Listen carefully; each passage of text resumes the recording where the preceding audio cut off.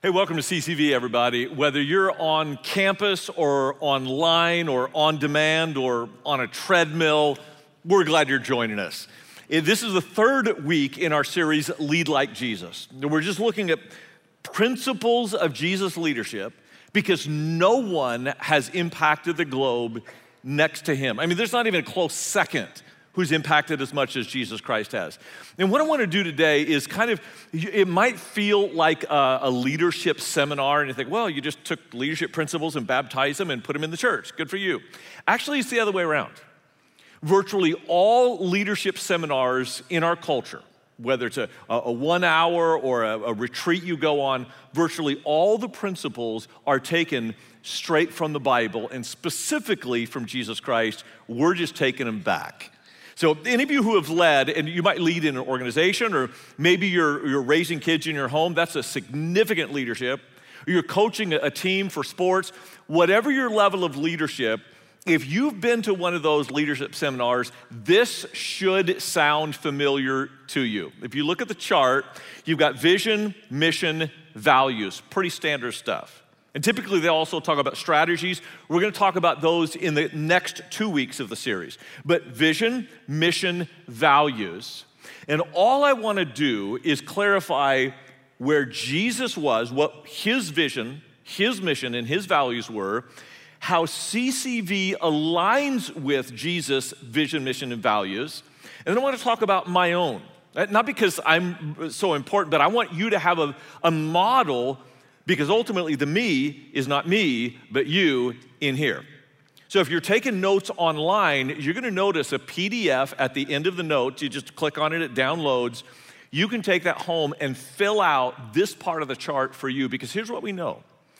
Organizations that succeed have great clarity in their vision and mission and great consistency in their values. So that's really where we're headed. To make sure we're talking the same language, let me just clarify what I mean by vision, mission, and values. Vision is where we're going. Leadership at its core is taking someone on a journey. So you start here, you see a preferred vision out there of the future, how your family could be better, your work could be better, your community could be better, and you take people on this leadership journey to a preferred future. Mission is how you get to the preferred future. In other words, mission answers the question, why we exist. Do you sell widgets? Are you a lawyer for people who've been in accidents? Are you an educational organization? Are you a sports team trying to win a championship?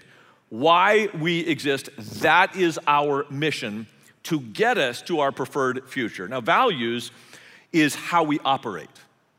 As we're going to our preferred future, by fulfilling our mission, the values are guardrails to make sure we don't get off track.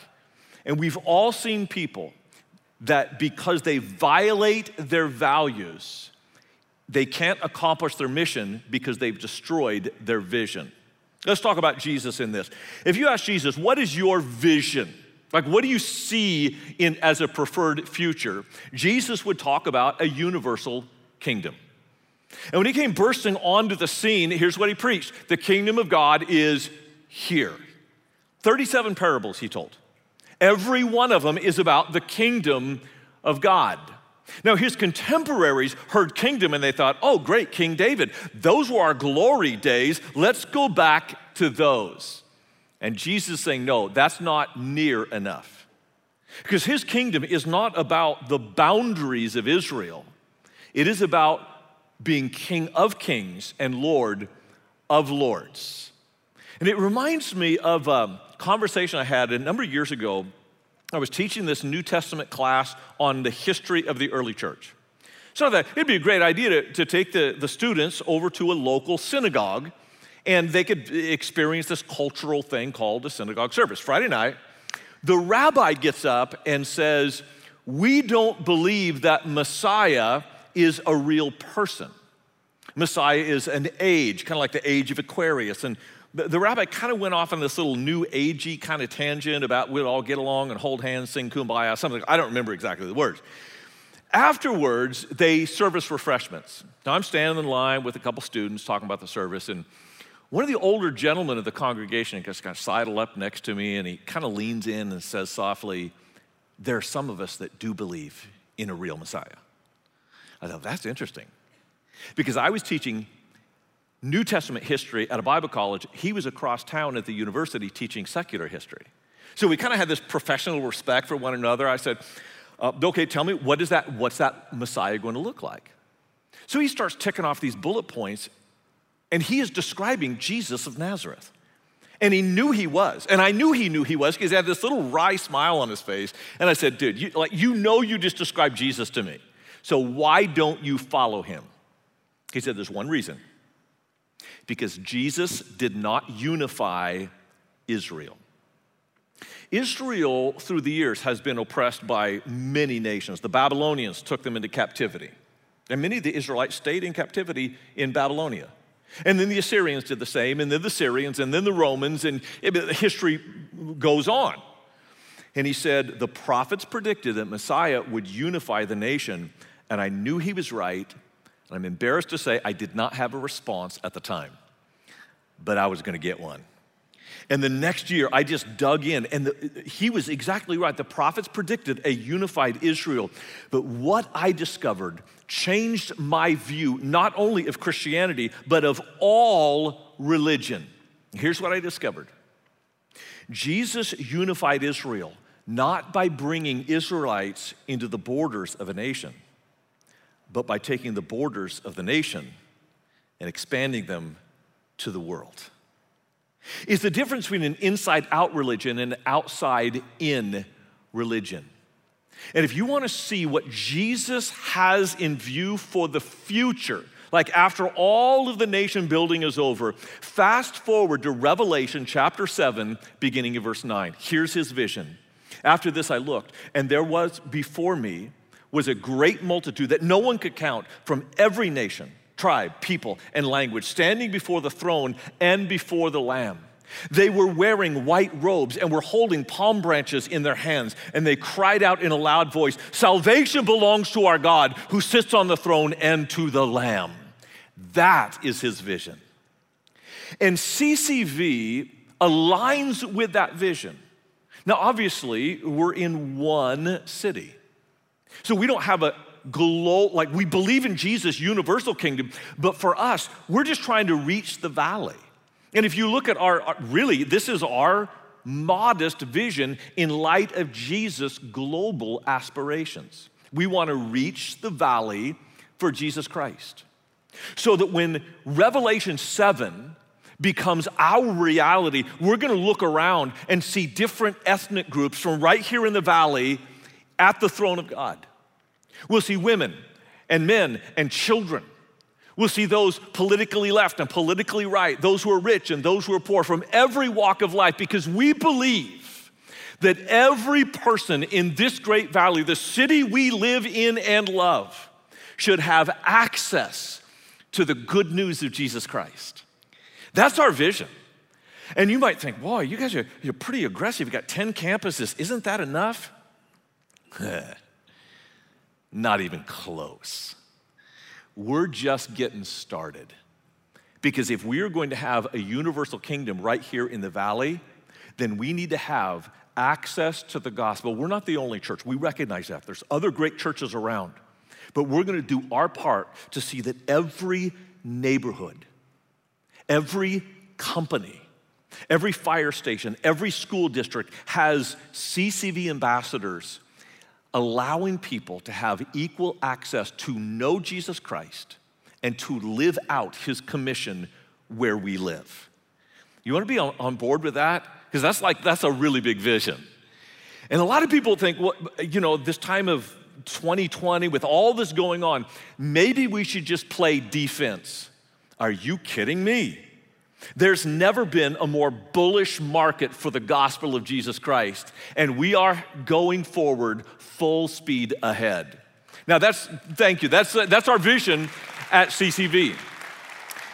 How do you apply that personally? Well, I have to ask the question for me, and you have to ask the question for you. Again, if you're taking notes, you can download the PDF and scribble some ideas after the message is over. But I just want to share with you my own vision and maybe a clue or a hint of how you can get to yours. Okay, here's the game I play. I pretend that I have a time machine. And I step in the time machine, and there's buttons there, 10, 20, 30. So those are years, and I just push 20 years. And I fast forward in time, and I open up the doors, and I look around. What does my family look like 20 years from now? That's my vision. What does my church look like? What does the city look like? What does your business look like 20 years from now? That is your preferred vision for the future. And I want to tell you more specifically what mine is. I don't just want to reach this valley for Jesus Christ. I want to do my part of bringing heaven to earth. So that 20 years from now, my family looks a little bit more like heaven. That there would be people welcomed into our family unit that are from different tongues and different tribes and different nations and different perspectives. That my church would be more diverse and more welcoming and less judgmental. That our church would reflect the realities of Revelation 7, 9 through 10. And maybe your job, you could envision the gospel of Jesus Christ having a greater play, because after all, isn't this the Lord's Prayer? Our Father in heaven, hallowed be your name. Your kingdom come, your will be done on earth as it is in heaven. Now that's my vision of a preferred future. How are we gonna make that practical where we live? That's where our mission comes into play. And if you ask Jesus, what is your mission? He would say, global evangelism. Like, we don't even have to guess at that. Because the very last thing Jesus said before he ascended to heaven, the last command he ever gave, is called the Great Commission. It reads like this: all authority in heaven and on earth has been given to me. Therefore, go and make disciples of all nations, baptizing them in the name of the Father and of the Son and of the Spirit, and teaching them to obey everything I've commanded you, and surely I will be with you always, even to the end of the age. That is Jesus' mission and our co-mission. How do we play that out here at CCV? This should sound familiar to you. We win, we train, we send. Have you seen that around? It's like on a bulletin board or on a banner or maybe on a little printed piece. This is the mission of our church: win, train, send. And one of the ways you can tell a successful organization is how clear the constituents are about the mission. Like, you should be able to ask a janitor or a CEO and get the exact same response. This is our mission. You should ask someone who is a stakeholder in the company, as someone who is on the board, or someone who's a frontline worker. And it doesn't matter if it's a school, if it's a church, if it's a Fortune 500 company. Successful organizations are clear with their mission. So I want to be crystal clear with what our mission is, so that if anyone asks you, you could just rattle off not just win, train, send, but exactly what that means. You ready? Win. We win people to Christ. Now, I know that can be read as kind of aggressive. We win, you lose. Ha! No, in our business, you don't just win, but you win, win, win. If you win someone to Jesus Christ, it's because you're winsome. You are presenting the gospel in a way that is truly good news, not pointing fingers, not judgmental, but good news. And if a person, because of you, accepts the good news of Jesus, guess what? Jesus wins because his honor is elevated. They win because their life is improved, and you win because you are more connected to the person you care about and to the Lord that you worship. That's the win, win, win. So could we just get all on the same page? Could we just say this together out loud? Ready? All our campuses and you on the treadmill. Win people to Christ. That's it. Win people to Christ. The second part is to train believers to become disciples. Sounds complicated. It's not. See, becoming a disciple of Jesus is simply taking your next step in faith. And for some of you, the next step might be that you believe in who Jesus is. Now make that a public declaration through water baptism. That could be your next step. Or maybe your next step is simply attending church consistently so that you are surrounding yourself with people worshiping God as often as possible. Maybe your next step is to join a group. So you're not just hip to hip or row to row, but you're eyeball to eyeball with people who have faith, the same faith that you want to generate in your own life. For some of you, you've been waiting for an opportunity to serve. And maybe that's your next step, is to work with the kids in our kids ministry. They're fabulous. Or students in students ministry. Or maybe you just want to clean tables. We have a position for you there. Or direct traffic in the parking lot. Or maybe you want to come in the middle of the week and help put folders together for the kids at ministry. Perhaps you want to do something. There's 100 different things you can do to serve Jesus Christ through your local. Maybe that's your next step. Or maybe your next step is to tithe. So that Jesus is Lord, not just theoretically, but practically over your budget. Because my experience, once he's Lord of your finances, he has all kind of play in every area of your life. So that's what it means to train believers to become disciples. So can we just all get on the same page, say it together? All campuses, here we go. Train believers to become disciples. So we win people to Christ. We train believers to become disciples. And we send disciples to impact the world. Well, what's that look like? Do I have to go on a mission trip? No, that's a next step. What do I do then? Do I serve somewhere? No, that's a next step. Most of what we do on mission trips and service is a step of your discipleship. If you want to impact the world, it is when you share what you know about Jesus with someone that you care about so that they know about Jesus. We cannot do it without you. You are the ambassadors for Christ in this community. We're not the kind of church that says, hey, come to us and you'll get blessed. No, we're the kind of church that says, we will go to you.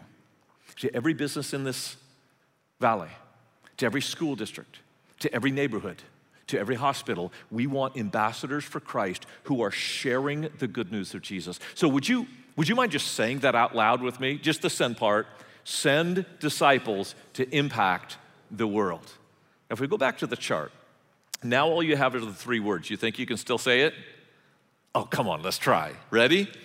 We win people to Christ, train believers to become disciples, and send disciples to impact the world.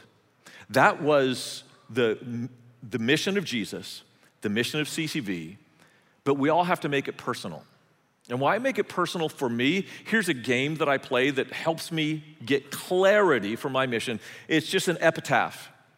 Like someday I'm going to die, unless Jesus comes back, and they're going to write something on a stone slab about me. What do I want that slab to say? That might be your mission. In fact, let me be even more clear with, if you do print off the PDF and you take this home and you do this exercise, what will it look like for you to have a personal mission statement? Think about 3 circles. One circle is your gifts. What are you good at? My circle is not that big on that one, but we all have something we're good at. The other is opportunities that you have. The third one is what energizes you. If you'll just make a list of what energizes you, make a list of what gifts you have, make a list of what opportunities you have, those 3 circles will intersect in a very narrow band. That is your purpose, and your purpose is your mission. For me, I don't have a ton of gifts, but one that I know that I have and that I enjoy and that I have an opportunity for is to teach the Bible. This is kind of my shtick. This is what I do. I don't know what you do. This is what I do. And there was a dude in the Bible, it's tucked way back in the Old Testament. I read this verse about his life and I thought, that's what I want on my tombstone. You want to see it? Ezra 7, verse 10. For Ezra had devoted himself to the study and observance of the law of the Lord and to teaching its decrees and laws to Israel. That's what they said about Ezra. Here's what I want to say on my tombstone: that he taught the Word of God.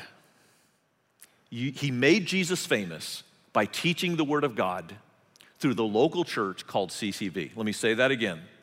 He made Jesus famous by teaching the Word of God through the local church called CCV. That's what my life is all about. Yours doesn't have to be the same thing as mine. It has to be authentic to where your three circles intersect. And I can just hear somebody saying, well, you know, my circles aren't that heavy. They're not that important. Oh, balderdash. There was a man by the name of Frank Wills. He was a security guard in Washington, D.C. He had this building, and at night, he would just make his rounds and check the doors, make sure the lights were off and the doors were locked. Frank Wills. The year was 1972. That's your clue. And he's walking down a hall, and he sees some duct tape over a door lock. And he thought, well, that's not right, because the door will be open then. So he took the duct tape off, and he went on his rounds. 30 minutes later, he comes back, and the duct tape was back on the door. And he thought, well, that's not right. So he called the police. And that's how they discovered Watergate. You might not think that your contribution is significant, but sometimes duct tape on a door is all that takes to change the presidency of the United States. By the way, they gave him a raise, $2.50 an hour. But then again, he got to change the presidency. And you may change something significant by what you consider a very insignificant role, but if you do it under God's grace, He will empower it and exponentially expand your influence. You know, there's a lot of people who come to church and they consider the church like a cruise liner. And there's other people who come to church and they consider it like a battleship. And some of you are cruise liner Christians and some of you are battleship Christians. And you might be wondering, well, how would I know which kind of Christian I am? Very easy. By the question you ask. Cruise liner Christians ask, what do I want out of church? Battleship Christians ask, what does the church need out of me? And that's how you'll know if you are living on someone else's vision and mission, or whether you are buying into the mission and vision of Jesus and using your life for His glory. And there's a man who's done that in our church so extraordinarily well. If you knew Brian personally, and you followed him around professionally, you would go, this guy is like a big deal. But he is so poured into his church. He has volunteered in virtually every area at CCB you can volunteer in. And yet, he is a fabulous leader in his own professional world. I would like you to hear the story of Brian Brown. So Brian, you've been at CCB for 18 years. You're also the president of Dementia Care Education. You're a leader in the marketplace. You're a leader here at church. You've served as a neighborhood leader. You've served in kids, students over the years, and missions. When we do baptisms, you're one of our best volunteers there. You've been leading for a really long time now. What surprised you when you first got into leadership? Well, one of the first things that surprised me is that your best laid plans don't always work or come to fruition. That really, life is full of all of these unexpected interruptions, and really, you really find out how to lead through those interruptions. One of the things that anyone who knows me, I always say is, be available and willing to be interrupted. That's one of the core things of leadership. Seems like within those interruptions or even crisis moments, that's where leaders really rise up. And sometimes that's where you really become a leader, is in those times. As a leader, when you hear the word vision, what comes to mind? So vision is really the process of kind of crystallizing where you want to go. And for me, what I've learned over the years is it just can't be my vision. It has to be shared vision. You have to get your team together and understand where you're going together. If it's just my vision, then it's my way, it's my everything, and then you're basically going to have some people follow you, some people not buy into your vision. It has to be shared vision. It's one thing to talk about vision, but how have you seen having strong values help in the organization?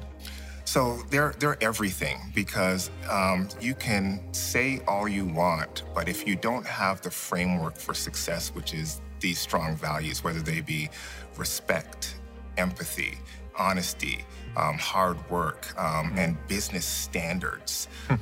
Those are the keys to sort of to build your foundation on. And if they're not there, then you have no foundation at all. You're just basically just working. How do you really take the values and drive them in the organization? So this is where I always kind of stark the difference between positional leaders and inspirational leaders. Positional leaders oftentimes will just put the values up on the wall and have everybody look at them and kind of make sure that they even reminded of what they are.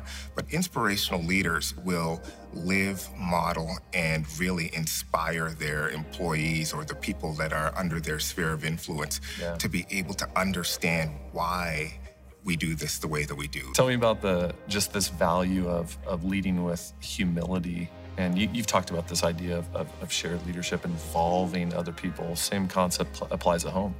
Yeah, so really, I think that a lot of leaders, specifically positional leaders, look for credit. They want the spotlight shined on them and said, look what I have done, and look at everything like that.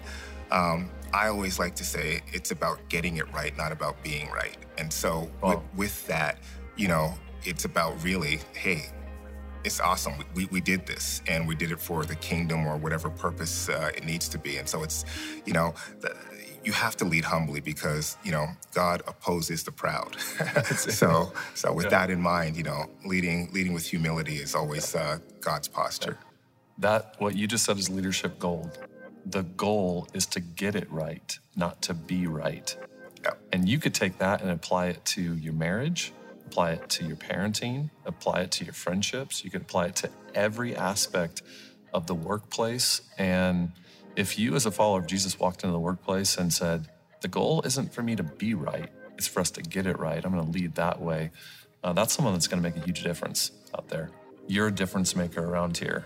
And our church honestly wouldn't be the same without people just like you that are out there leading and serving and giving your life away for the message of Jesus. So thank you. It's my pleasure, and it's great to be here with you today.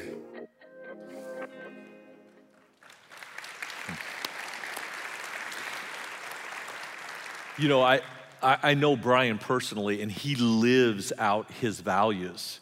And I want to key in on one thing you said about values, because if you look at the chart of leadership, if you're not clear about vision and mission, your organization cannot succeed. If it's a family, if it's a school, if it's a business, you need clarity in vision and mission. But with values, you need consistency.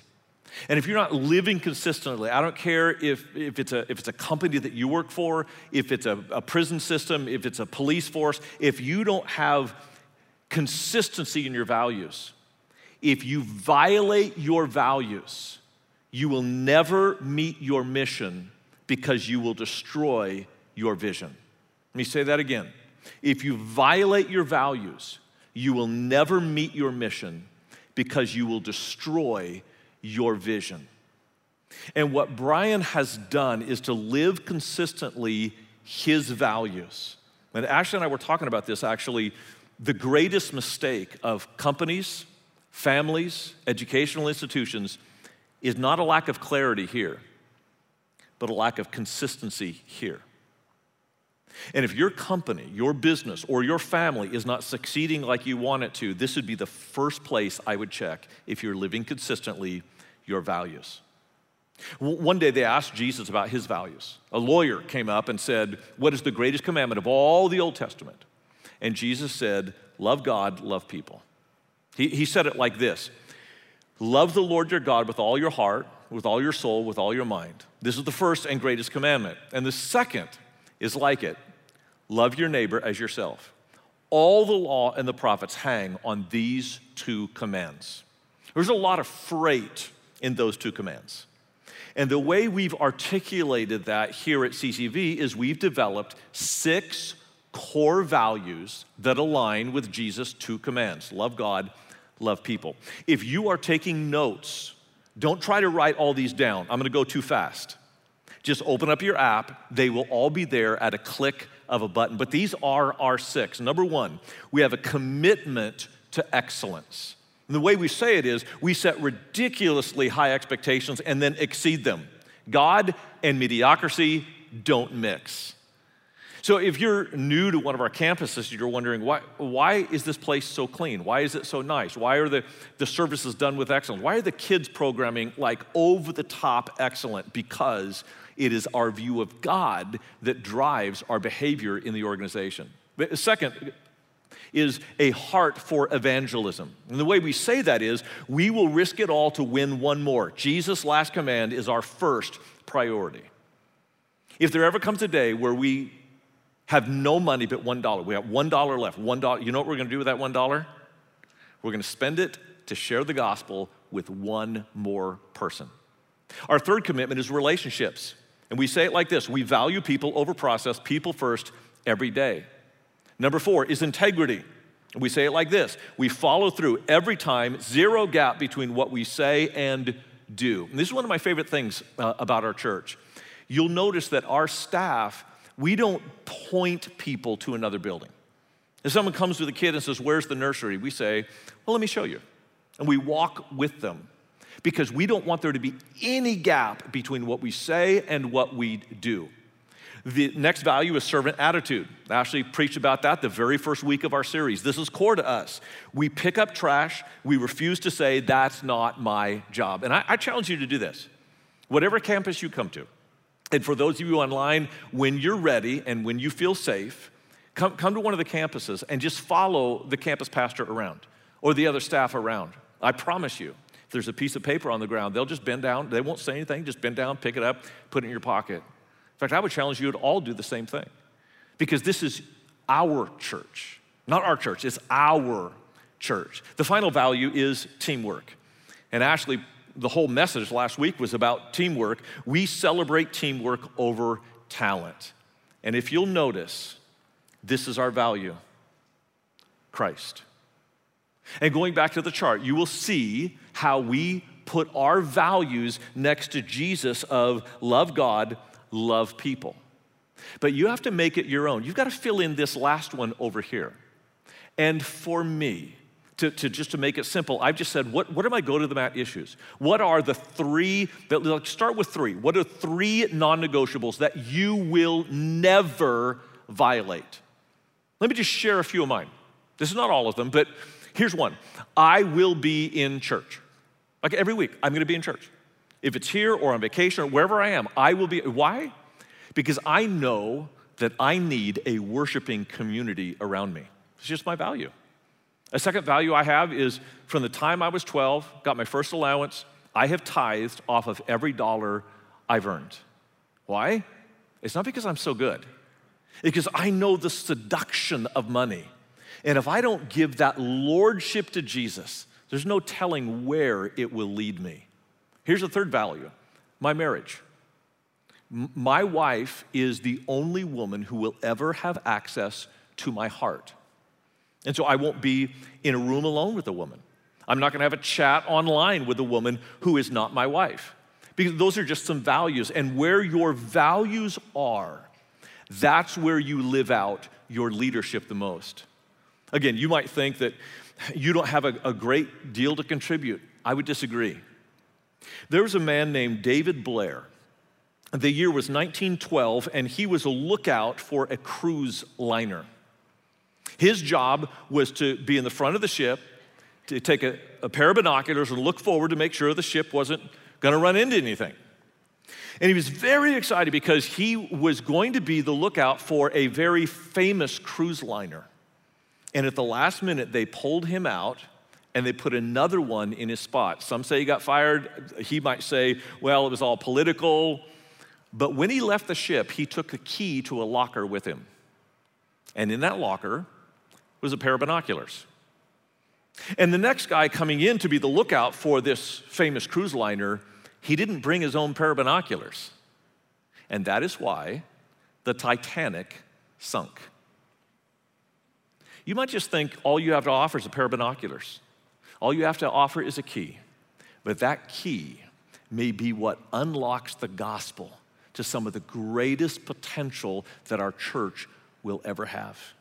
You are needed, and you are of value, because when we win, train, and send, you're essential to that. And the vision of Jesus for a universal kingdom is in our valley to reach the entire valley for Jesus Christ. And your role is to join with us in making Jesus famous with the gifts he's given you. Let's pray. Holy Father, we are stunned by how good you are to us and the impact that Jesus has had. And we just want the honor of being an ambassador for him in the world in which we live. And I pray, Lord, that these principles that have been so foundational for the growth of the church and now are foundational in businesses would once again be reflected in leaders of our church using their gift of leadership in the marketplace to give Jesus a little more space for his kingdom to grow. We pray in his name. Amen. Have a great week, everybody.